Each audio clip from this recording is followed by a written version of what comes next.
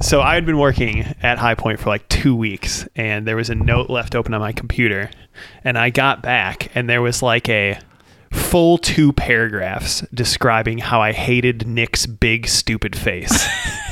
And then I was like, how did this get here? And somebody was like, you were sleep typing, John. Somebody, I forget who it was, but somebody was like, yeah, Nick a little bit ago just sort of ran out of your office giggling. So I assume that was the cause of that note. So yeah, I take some joy in like when staff leave, especially newer staff, to go and like get coffee or something, to go to the bathroom, whatever. I kind of take a little bit of joy in like either doing that, typing something like that they might have written that is like against me or something, or I'll write a note to them from their computer. Mm-hmm. Either like I think I received love message. I think I received that one, or like a week or two later. Yeah, like, I can't believe the stuff you type into me. It's just like, you should just let me take over and do this. Yeah. A week or two later, I also had a message from Siri in a different one of my open notes, talking about how she missed the time that we used to spend together. Yeah. Yeah, I think it's funny.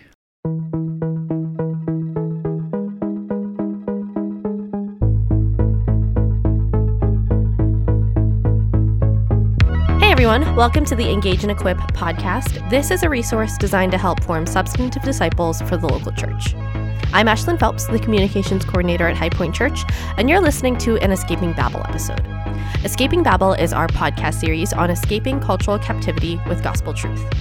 In this episode, you'll be hearing from Nick, our lead pastor, John Zakatowski, our director of kids ministries, and Hannah On, Nick's assistant. John is going to say that this episode is on non-normative masculinity, and for the first about 8 minutes of the episode, he is under the impression that this episode is on masculinity, but he is mistaken.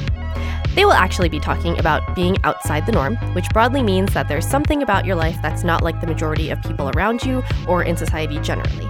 It could be things like your relationship status, gender identity, sexual orientation, or vocation, amongst many other things. A particular norm they will discuss is that of being in a heterosexual marriage and producing children. By the end of this episode, we hope that you'll be able to better understand how we should think and feel about not being in the norm. As always, if you have any questions from listening to this episode, send us an email at podcast@highpointchurch.org. Thanks for listening.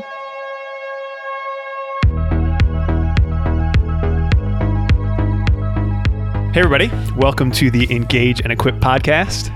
I'm here with, my name's John Zakatowski. I'm the director of kids ministry here at High Point Church. I'm here with Hannah On. Hello. And Nick Gibson. That's right. And we're going to be talking about non-normative masculinity in this episode. Right. So this is an Escaping Babel episode where we've been talking about these different ways that we need to think to escape cultural captivity. So Nick, can you just remind us what Escaping Babel is about and then why it matters to talk about masculinity in the context of Escaping Babel, the thing? Yeah, so the story of the Tower of Babel, Hannah On, our international consultant, is making faces at me. That's why I'm not speaking fluently. The story of the Tower of Babel in the book of Genesis is about human beings focusing on what they're doing and getting confused by persuading themselves to do the opposite of what God told them to do, and that creates massive human confusion. And partly that God intentionally frustrates and partly naturally. And so Escaping Babel is really about reintroducing ourselves to humanity, what like a human being really is, how we were created and made to function, and what God has us here doing, and like resetting a lot of those foundational basics so that we can actually do what God says and flourish rather than make it up as we go along and actually do the opposite of what God says and actually get really terrible results in our lives because of it, and actually experience the divine punishment of his frustration of our lives by him giving us what we're actually even asked for. Yeah. So that Escaping Babel is all about like reintroducing us to what theologians would call a Christian anthropology, what we really are as human beings and what God has really put us here to do and how we're supposed to live that out functionally. Yeah. So the importance in understanding masculinity would be that human anthropology piece. What is a man actually? What what is the point of a man? Why did God create a man? What sort of roles is he supposed to embrace? Right. Which we're going to do in later episodes. After this episode, we'll have 3 on masculinity. Yep. Previous to this one, we've done a number on femininity with mostly a female group of talkers. But this one we felt like we need to do in relationship to the concept of non-normativity, or what does it mean or look like when you are either in your masculinity or femininity, you're just not the norm, right? In your marital status, you're not the norm. In your life vocation, you're not the norm. Or even in like your sexual orientation or sexual identity, not the norm. What does that mean in Christian faith? And what does it look like to be fully united to your God-given humanity in the image of God and to live it out as God intended? And that context, like that question, everybody faces on some level, because in almost everybody in some area of their life, they're not the majority of people, and they're not doing what most people seem to be supposed to be doing. And you got to know what that means. And if you don't, it'll create a lot of stress for you, or you will really marginalize other people who are in that kind of vocation. And I think part of what's helpful about doing it this way too is, as you said, in later episodes, we're going to get into what is kind of fleshing out the idea of what is normal masculinity. What are the kind of character traits that a man is supposed to embrace? What are some of the typical vocations, things like that? So it can be helpful to start off with, okay, as you're listening to that, since we're talking about these non-normative things first, if you feel like you identify as any one of these categories, that can kind of nuance your understanding of the later times as we're talking about these masculinity conversations. You can still live out the meaning of something and be non-normative. So you can be a woman or a man and not be married and live out the purpose and meaning of your sexuality. You can be same-sex attracted or gay, and you can live out God's purpose for you as a man or a woman, right? You can there's all kinds of ways in which you can be a not particularly masculine-ish man, and you can still live out God's purpose for your sex as a man and for God's purpose for your masculinity without being like macho or even like highly masculine in a good sense. So just the part of the point of this episode is just to put people at a certain kind of ease, because our culture is primed to take offense at everything that doesn't sound like it connects with us perfectly, and then to marginalize anything somebody says to us that doesn't fit into our pre-approved categories by evoking an offense emotional response. And I think that Christians have to wholeheartedly reject that. The Bible teaches that humility causes you to listen to everybody, including your enemies, and that that a wise person is extremely slow to take offense. One of the things that marks a wise person in the book of Proverbs is that their anger does not flare up, and they do not stop listening and marginalize what other people are saying. They listen even when they don't like it, even when it feels like a personal attack. And so I think Christians have to wholeheartedly reject the culture of offense, and in so doing, that'll enable us to talk about important things because if you get offended and you don't listen to something that's part of your foundational humanity, you're trying to not know something that you can't not know and that you can't get away from, and it will bite you in the behind. And it's happening to whole generations of people right now. And that's one of the reasons why we've had so many episodes of Escaping Babel. We really want to try to help people escape some of that. Right.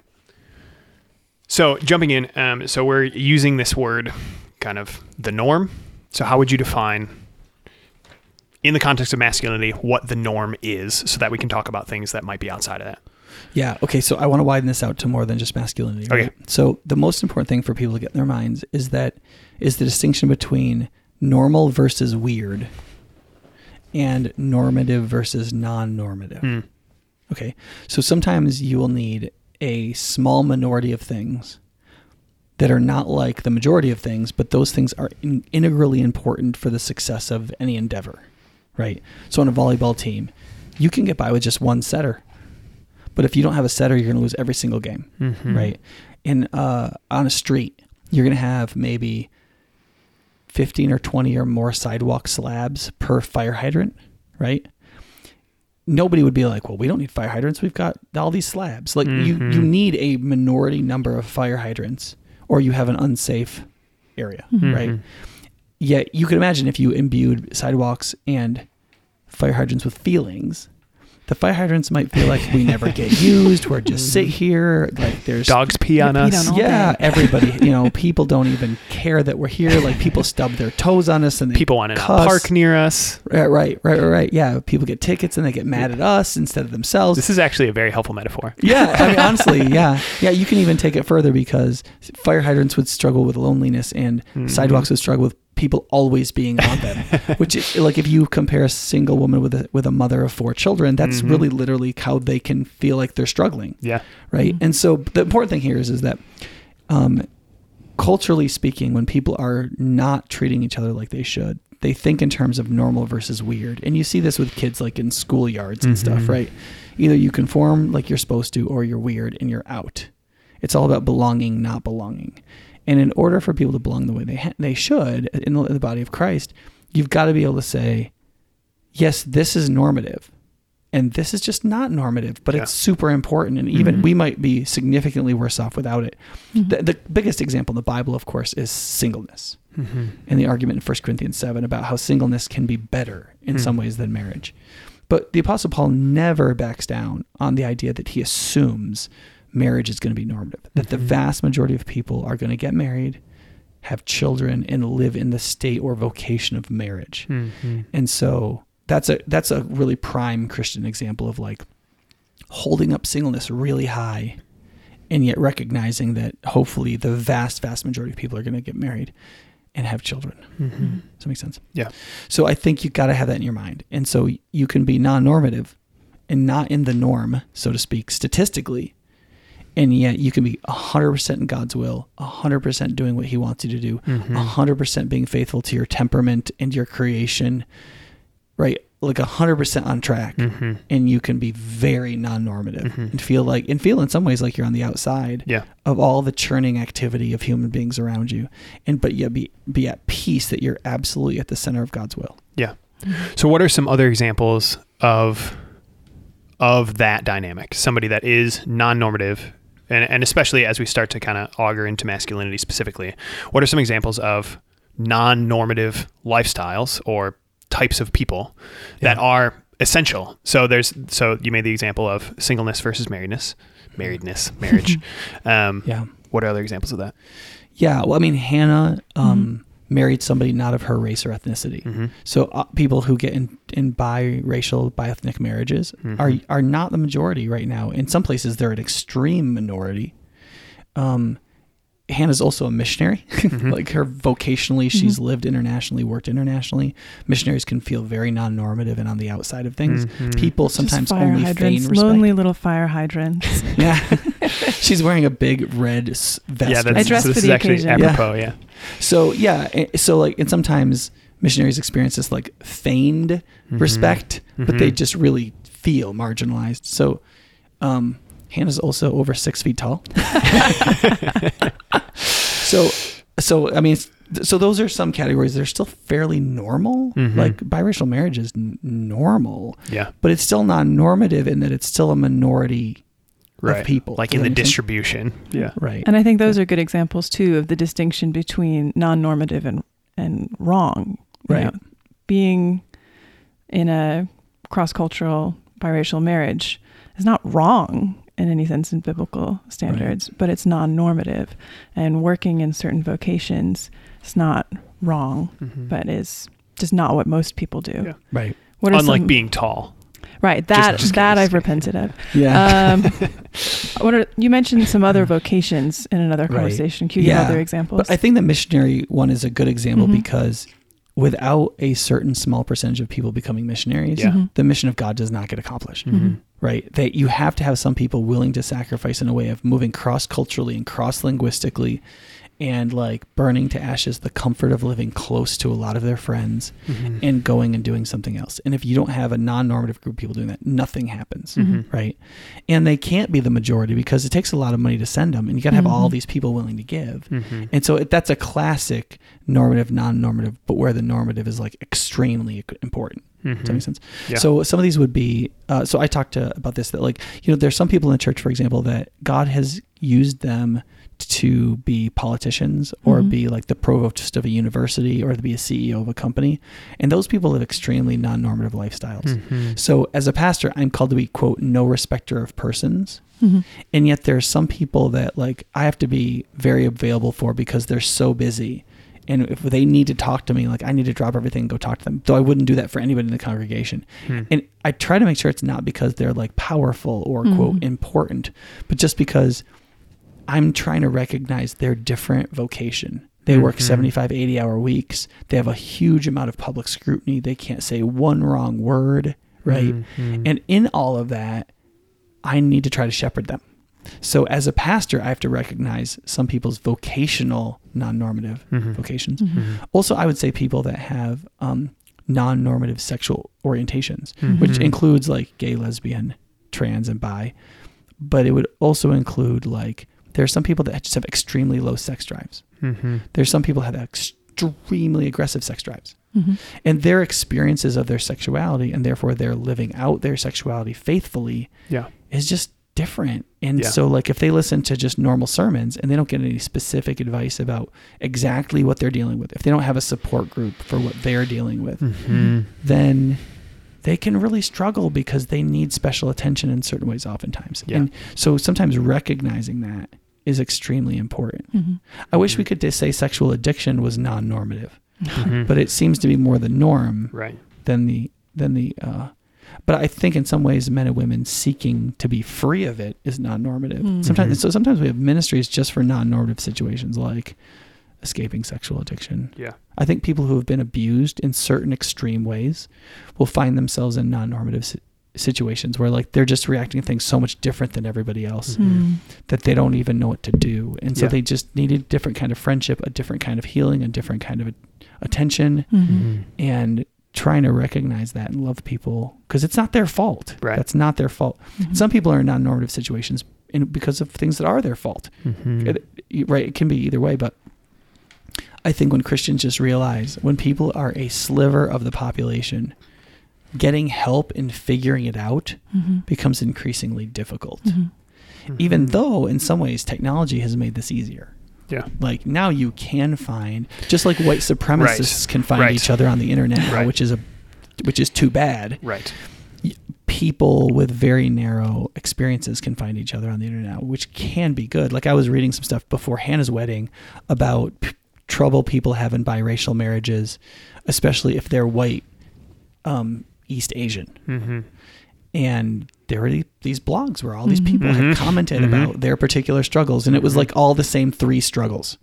So when I did Hannah and Sung Young's pre-marriage counseling, when I talked to them about their marriage, I was like, okay, here are the 3 things it looks like you're going to probably bump into. And they were like, oh yeah, we've already kind of bumped into those.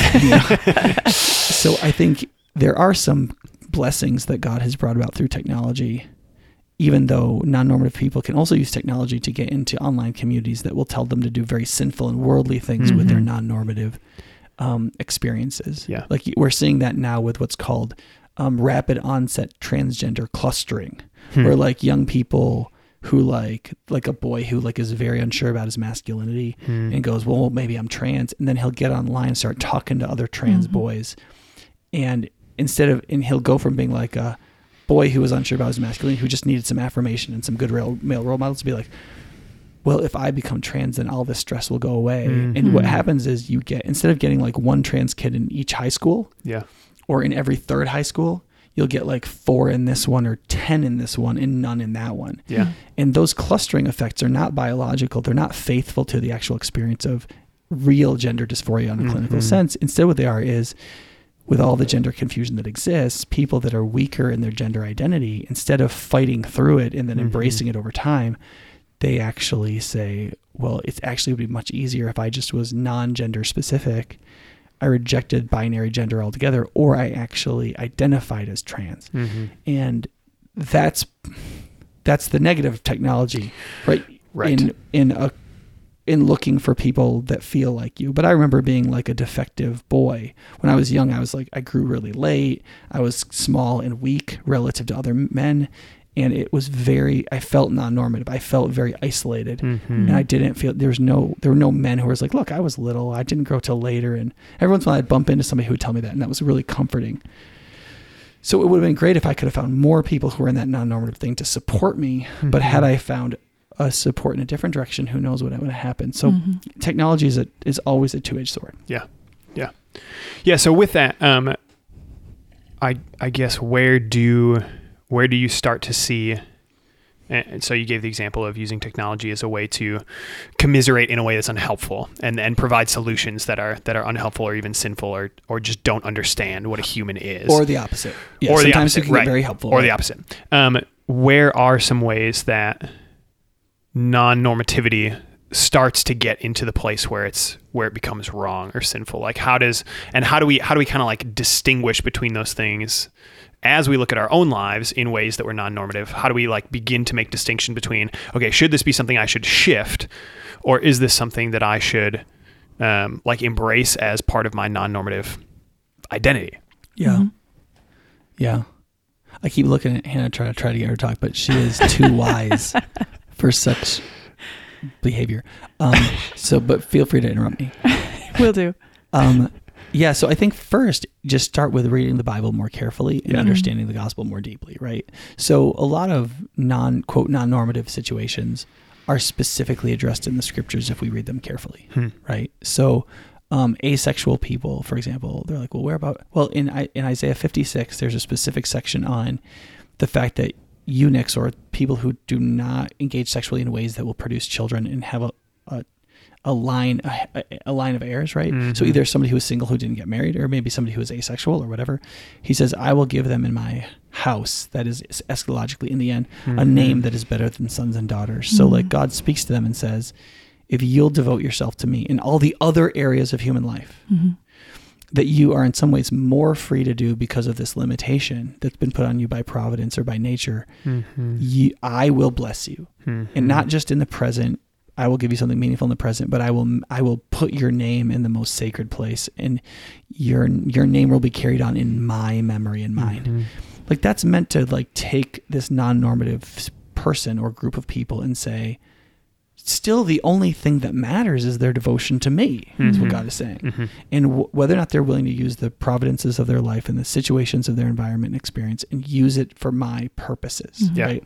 So in every case, I think in most of these cases, people can find direct or pretty direct biblical passages that will tell them whether or not what they're doing is good. Yeah. Right? And so like singleness and asexuality and being a eunuch and and how to rightly be a slave. And like, I mean, all kinds of really bad things you don't have control over, or things that you do that are your fault. Where do I go from here?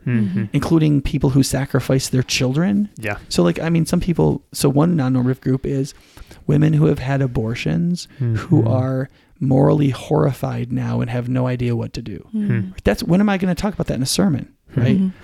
But the Bible broaches that. There's all kinds of people in the Bible who burned their children alive to the god Molech, and God makes very clear what he wants them to do next.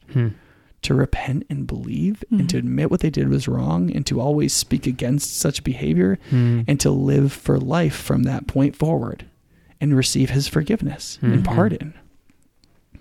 You know what I mean? So if we read the Bible carefully, I think most of these non-normative things are going to be clear to us. Yeah. Right. Singleness is a big one, but homosexuality is dealt with in the Bible as well. Non-normative orientations are dealt with in the scriptures. And so I really think that there's just biblical direction if we care to hear it.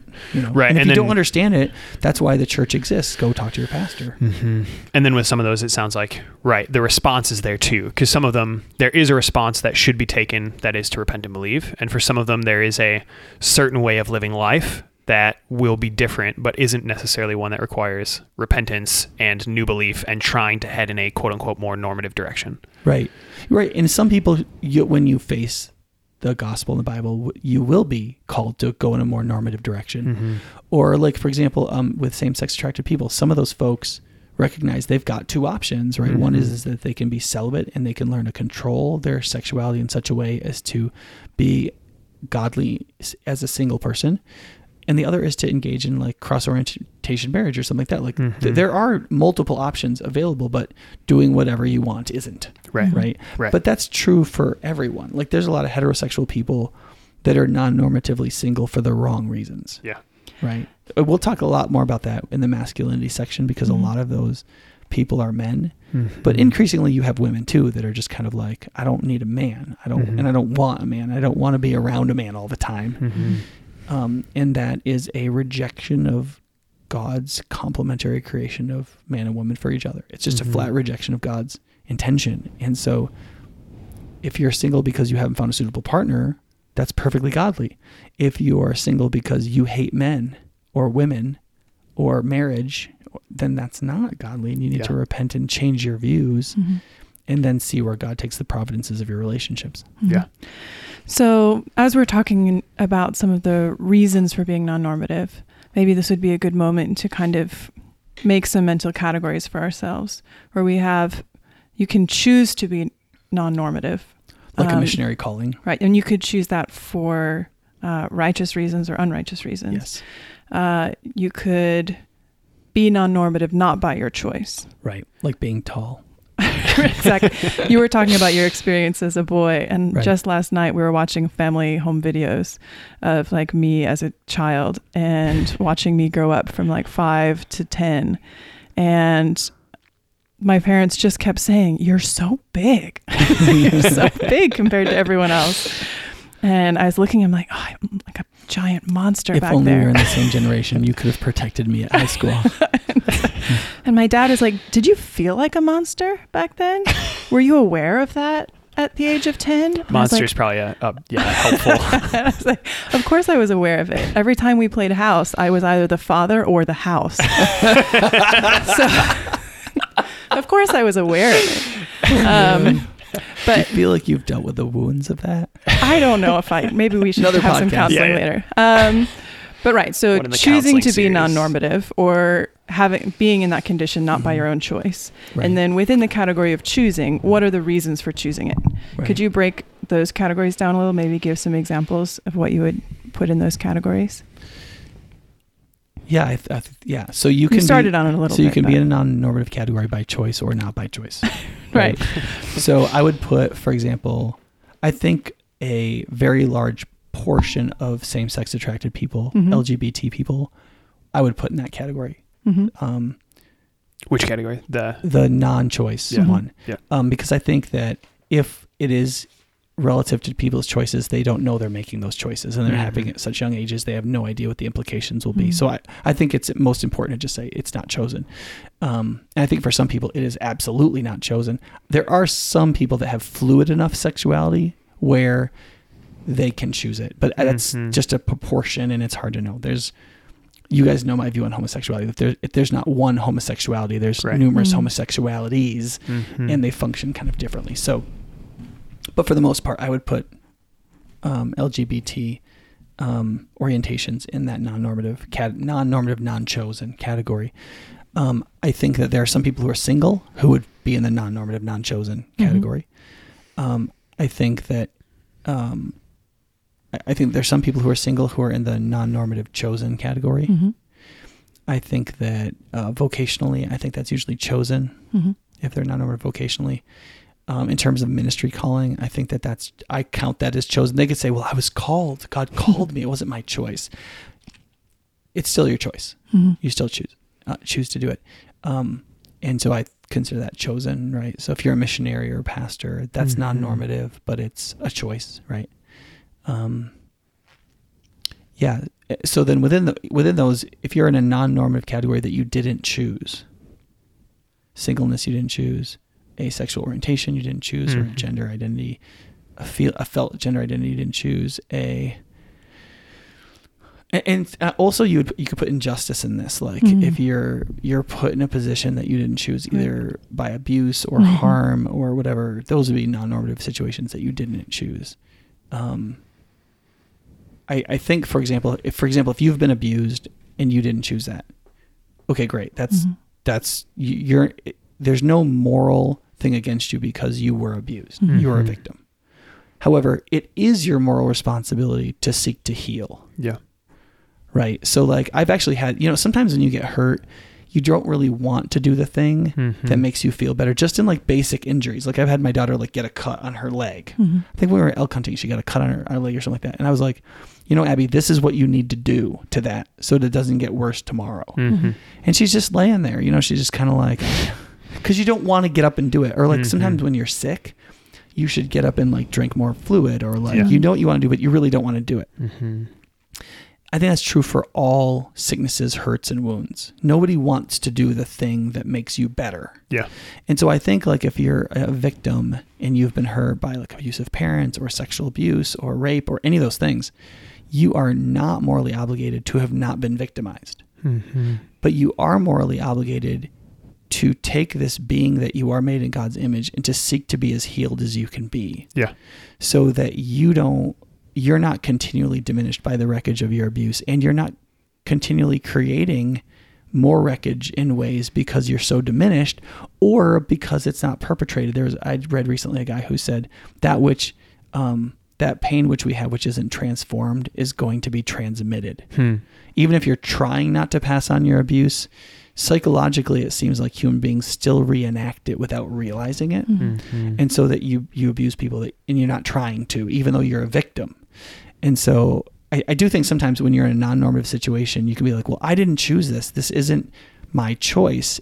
That does not mean you're free of moral responsibility for how to deal with or handle that situation. A single person who is like, well, I want to get married. Okay, great.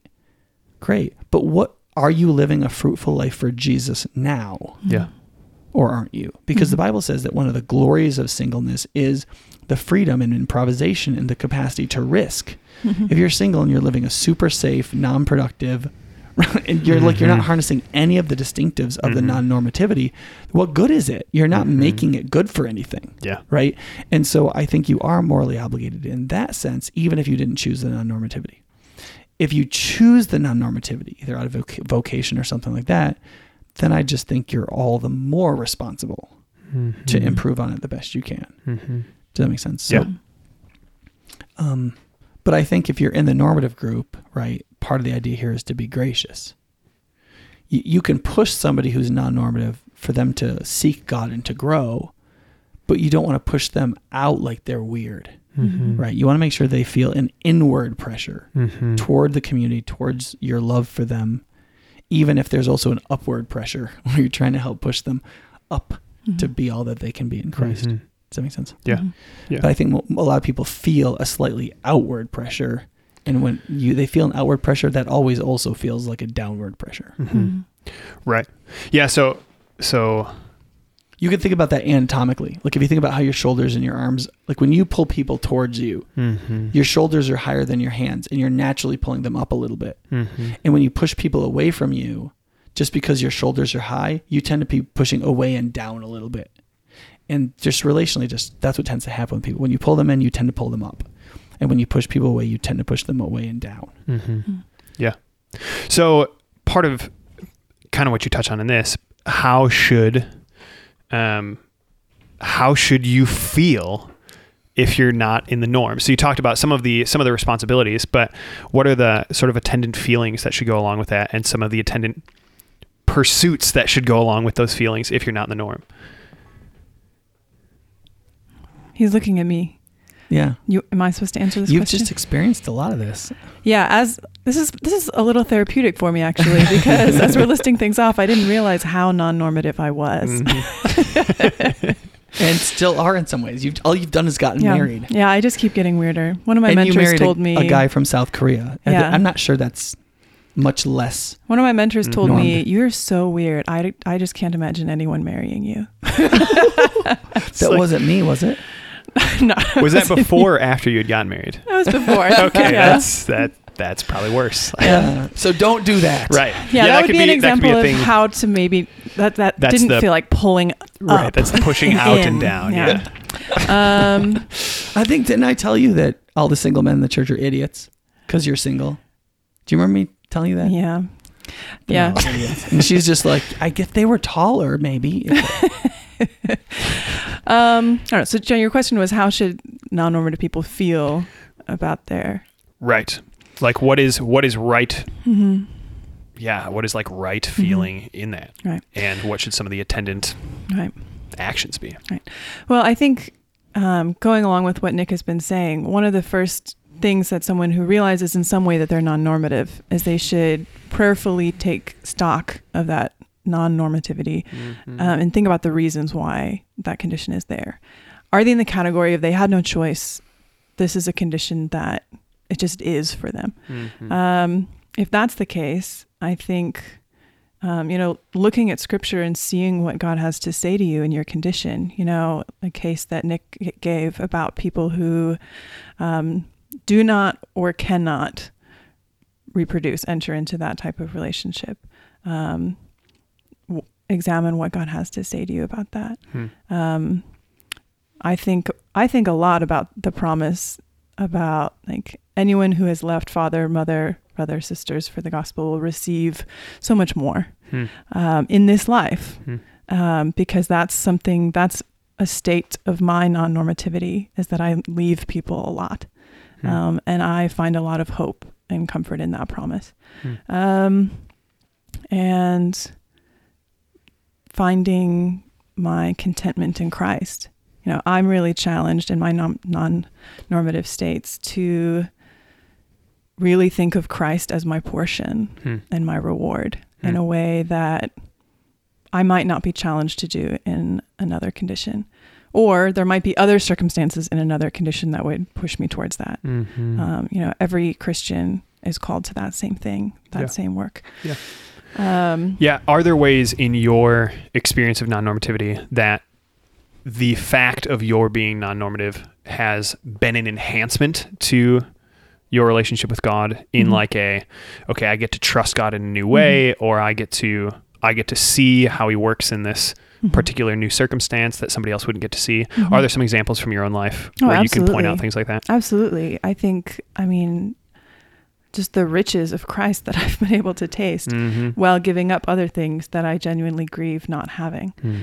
So the things that I've gained, for example, is, my work has had me travel a lot and try to be embedded in different communities in other countries and continents. And I feel genuinely like I have family on at least 4 continents. And I've been able to see the gospel in ways that I wouldn't have been able to see before. I love the gospel. I'm more excited by the gospel than I was before I started this, because I get to see how it's good news in ways that I didn't realize before. Like I never thought of Christ as my brother as much as I did before I worked in Africa. And that's so exciting to me. I want to tell people about it more because I've seen other parts of it that I didn't see before. Also, the loneliness of having been single for most of this work and not having a home, always living in other people's homes. I really had to wrestle with the idea that Christ is my home. I am at home in Christ. And I'm sure with more time, I could list other things. But that doesn't erase the grief of, the things that I see that I can't have. But this also makes me think of when I was single as non-normative. Having these conversations, with Nick, for example, really made me think about, why am I single? Are there things that I'm doing that are actually not right? Like, do I need to work on certain parts of my character to make myself a better possible partner? And that was a challenge for me too. So thinking about the reasons prayerfully, I think, is an important step as well. Yeah. So glad I pressured her to talk. So let me I probably have to wrap up here pretty quick. Let me give like maybe a 3-part look at. Okay, so if you're in a non-normative situation, and everyone who's a believer should be, right? The Bible is constantly teaching that the actual believers in Jesus, those who have experienced regeneration, are living to grow in godliness, and are walking in step with the Spirit, is always going to be a minority of people. Right. We're always going to live in the context of what the Bible calls worldliness, and we will be the odd people out. So every Christian should have some experience of worldliness, or some experience of non-normativity, Right. if they're seeking godliness and refusing worldliness. Right. Exiles. Right. We're exiles. Exactly. So there's three things though that we can ask for. The first is the question is this just a providence of God that is the way it is, and I need to embrace it and let it direct me? Right. So singleness in marriage is a good example of that one. If you're single and you don't have a suitable person to marry, that could direct you to work in other vineyards, right? Family's a lot of work. It's a lot of attention. It's a very specific labor for a certain kind of productivity. If you're not doing that right now, there's so many other ways to labor in the vineyards of God and to do things that are productive and human and good. And so you should let yourself be directed towards those other things. And those things are probably neglected because if you're in a non-normative vocation, then you can do things those other people can't do, right?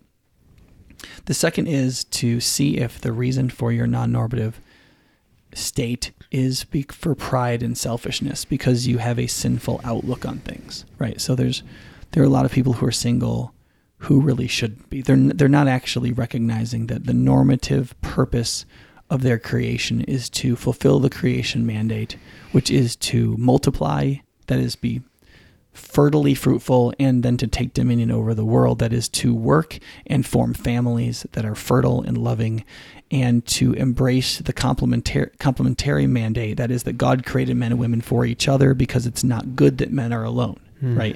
If you understand that it's the basic mandate of yourself as a human being, then you should recognize that it is normative and good and something you should actually seek out, which is to find a suitable person, marry and love them, and grow in sanctification with them. If you're just like, well, I don't want to do that. I don't want to be exploited and have a bunch of people leeching off my work, and I don't want to open myself to divorce, and I don't want to be with a woman because women are terrible or men are terrible. Those are all sinful ideas.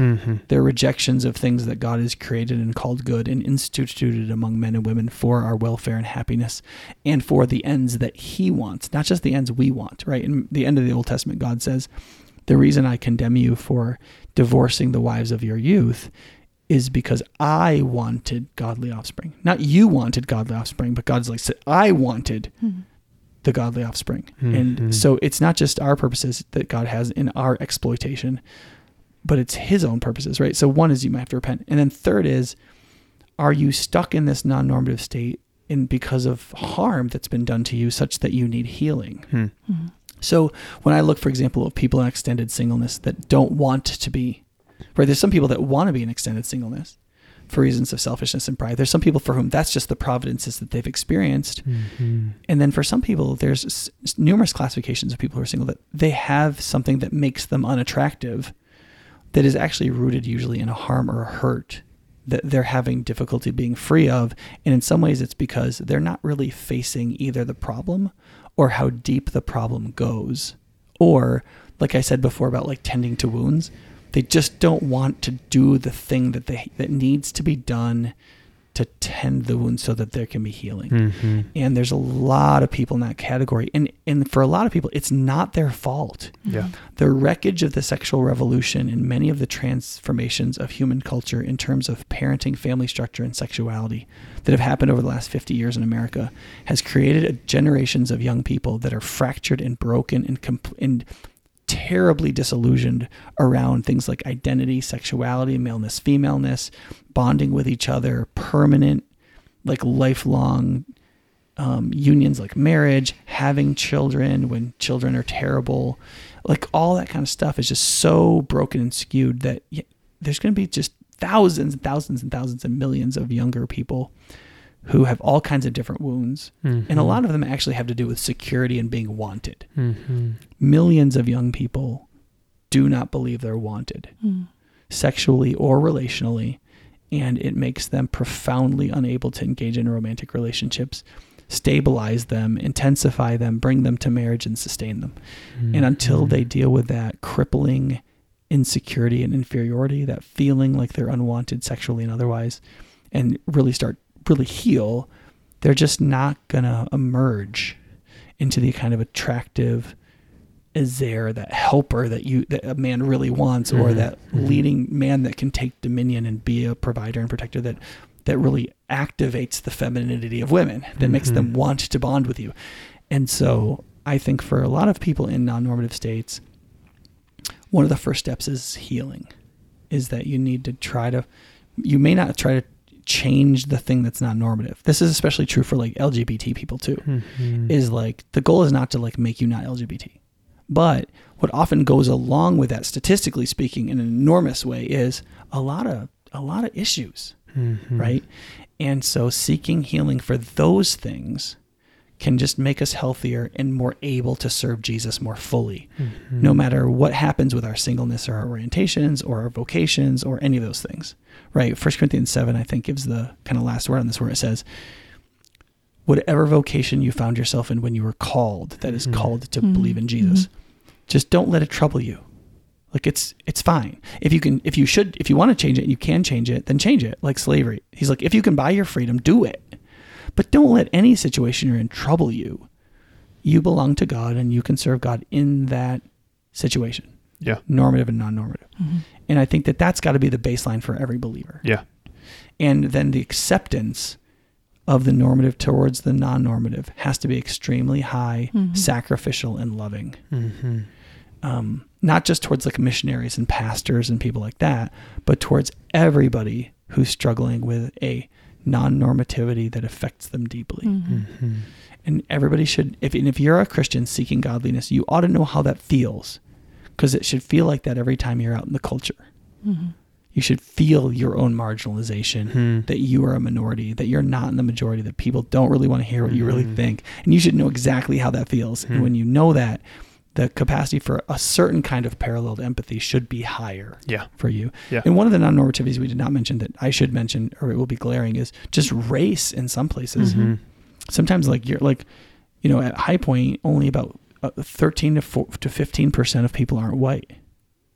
Well, that means everybody who's not white experiences a non-normativity at High Point Church. Yeah. And that's true, more true in different parts of the world and less true in different parts of the world. But that's a real thing too. And that's obviously not chosen. It's not something you're supposed to be healed from, but it is something that you can utilize. Right. Yeah. So. Yeah. And you had in the notes a few things that I think are just really important to say for people who are non-normative in certain ways. That maybe would be a good note to end on, that you fully belong to Christ and his church. Non-normative things are critically needed. And for loving non-normative friends, for those who have people in their lives who fall into non-normative categories, to ask them what they might need, recognize that there is a place at the table for everyone in Christ's kingdom, and we need to act that out at our tables and in our daily activities and things like that. So include them in normative states that are available to you, as well as release them, that they don't have to do everything normatively. And in the ways where it's in keeping with the kingdom of God, give them your blessing as they enter into areas that they're called to steward in non-normative life. Yeah. Amen. Yeah.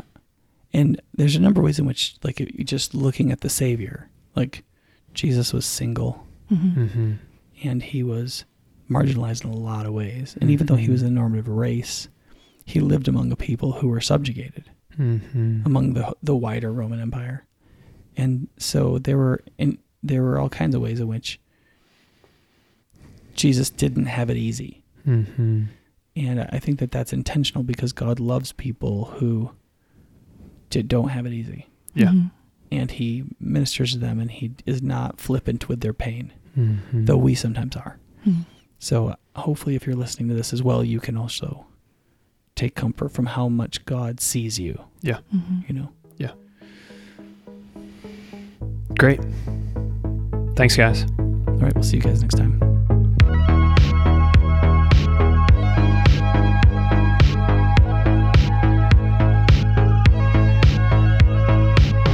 listening to this episode of the Engage and Equip podcast. If you have a podcast idea or a question you'd like answered on the podcast, send us an email at podcast@highpointchurch.org. If you'd like to find more episodes, you can go online to highpointchurch.org/podcast. You can also find us on Apple Podcasts, Google Podcasts, Overcast, and other apps like that. We hope this episode was helpful to you as you grow in becoming a more substantive disciple and a part of the local church. If this episode was helpful to you, rate or review us on Apple Podcasts or share this episode with a friend. Those are some of the best ways we have to reach new listeners. Until next time, thanks for listening to this episode of Engage and Equip.